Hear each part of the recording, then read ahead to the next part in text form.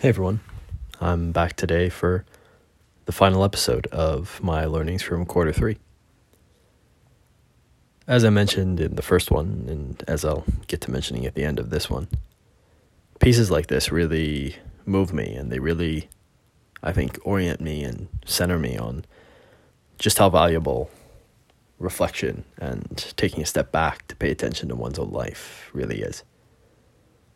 These things have allowed me to get my head into such a clear place when I get to go through and review these things and to go through and look at all the different things that I've written over the course of 3 months, and to just sit here with all of it and to expand on it over a few days. It really has allowed me to be a better version of myself, I think, and I would highly recommend it to others. So with that said, I will jump in and get started. Despite the overwhelming nature of a moment or a feeling in the present, it will all go on, passing us by on its journey through time and existence. All of these moments, emotions, and feelings come and go, often much more quickly than we expect. They all start and come to an end, yet the worst of moments and feelings often feel like an eternity. Despite this perception, they simply do not last forever. We are prone to affective forecasting, which is the mental projection that we will experience feelings for much longer than we actually go on to experience in reality. Understanding this has helped me to appreciate the finite nature of experiences in life itself, helping me to embrace reality in life rather than allowing it to pass without a trace. It's okay to be behind, and it's even better if you have a path to move forward. Beating ourselves up about not being to the level where everyone else is or where we expect ourselves to be will not do us good. All we have is the present moment. We cannot do anything about our past or what got us to the point where we find ourselves right now. Right now is all we have. And if we do find ourselves behind the curve on a noble pursuit, then we would do best for ourselves and for the world to carve out a path forward.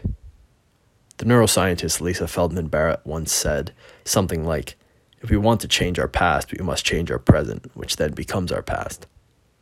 Carving out the path forward and walking it allows us to change our present, which then becomes a better past for us to look back on.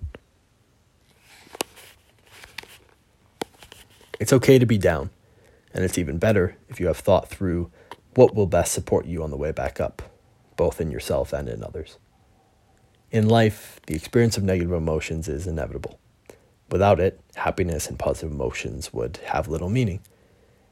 Very few of us particularly like this experience of negative emotions, which is why so few of us voluntarily choose it. Knowing this should allow us to give some grace to ourselves. In giving ourselves some grace, we can also give ourselves some love, especially to our future selves. A great way to give our future self some love is to reflect and put supports in place that help us to stay out of the depths of negative emotion. Ask yourself what the best habits and ways of thinking you can put in place are that will help you to not get so down. Ask yourself what you think is a reasonable set of things that other people in your life can do to help you not get so down. In my eyes, this is one of the most meaningful acts of self-love. To look into the future and put systems in place for that version of yourself rather than solely focusing on right now. Both sides of the coin are important, yet I've noticed that it's easy to forget about caring for our future selves as an airplane passes by.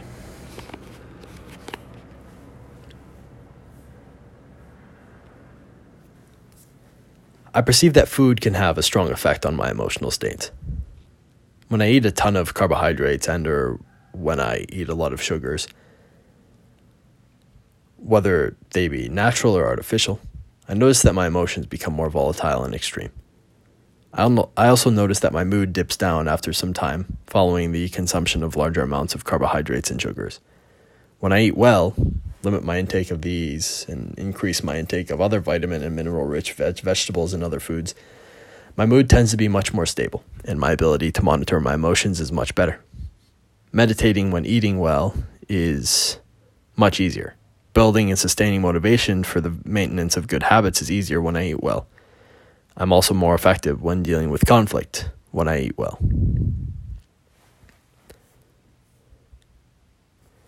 Some learnings about Brazilian culture.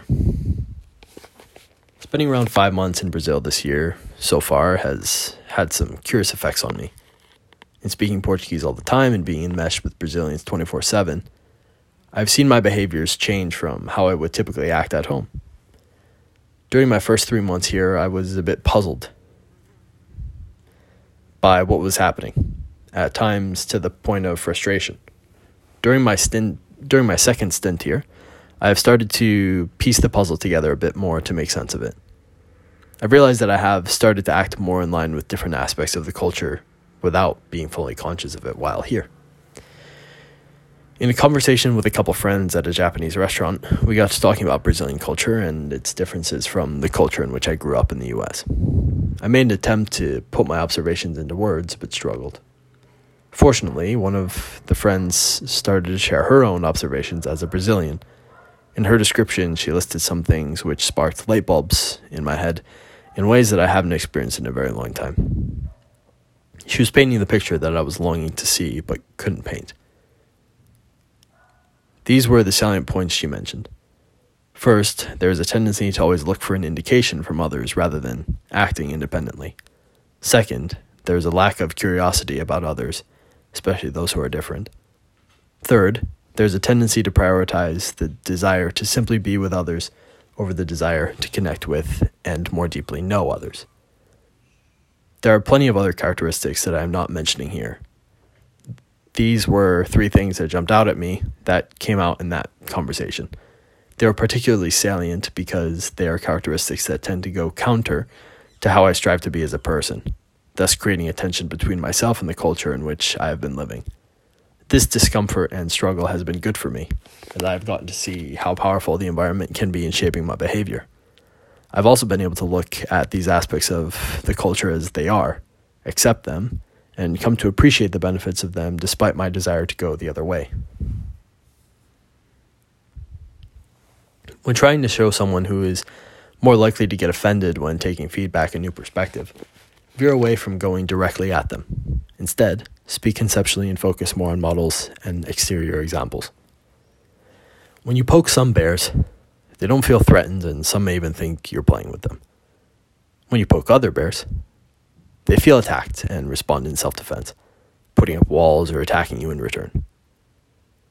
To translate this example into this point about humans, when you bring up a personal example with some people, they don't feel threatened, and some may even enjoy this personal example as it can be something for them to think about and perhaps change to become a better person. When you bring up a personal example with other people, the response is very much similar to the other bears when they are poked. They feel attacked and respond in self-defense, putting up walls or attacking you in return. When dealing with people of this kind, I've learned that a way in is to be more indirect, discussing models and exterior examples that are very far away from them. This isn't foolproof and 100% effective, but it appears to be more effective than the approach of pointing something out to someone directly. One may need to repeat those indirect examples on multiple occasions before it sinks in at all, but it avoids the pitfall of the wall or attack, which is the opposite of what we should be pursuing in conversations with others. A repetitive theme: distraction. Distraction is not an easy thing for me to overcome. The number of temptations to distractions I've had while writing this have been countless. The number of temptations to distraction I experience in a given day is untrackable. I give in every now and again, which makes it even harder to fully cut the temptations to distraction out. I saw in my journal that there are days in which I am more distracted than others. On the days in which I am more distracted, I tend to have a worse day, and my mental experience is, my apologies, that is a loud motorcycle.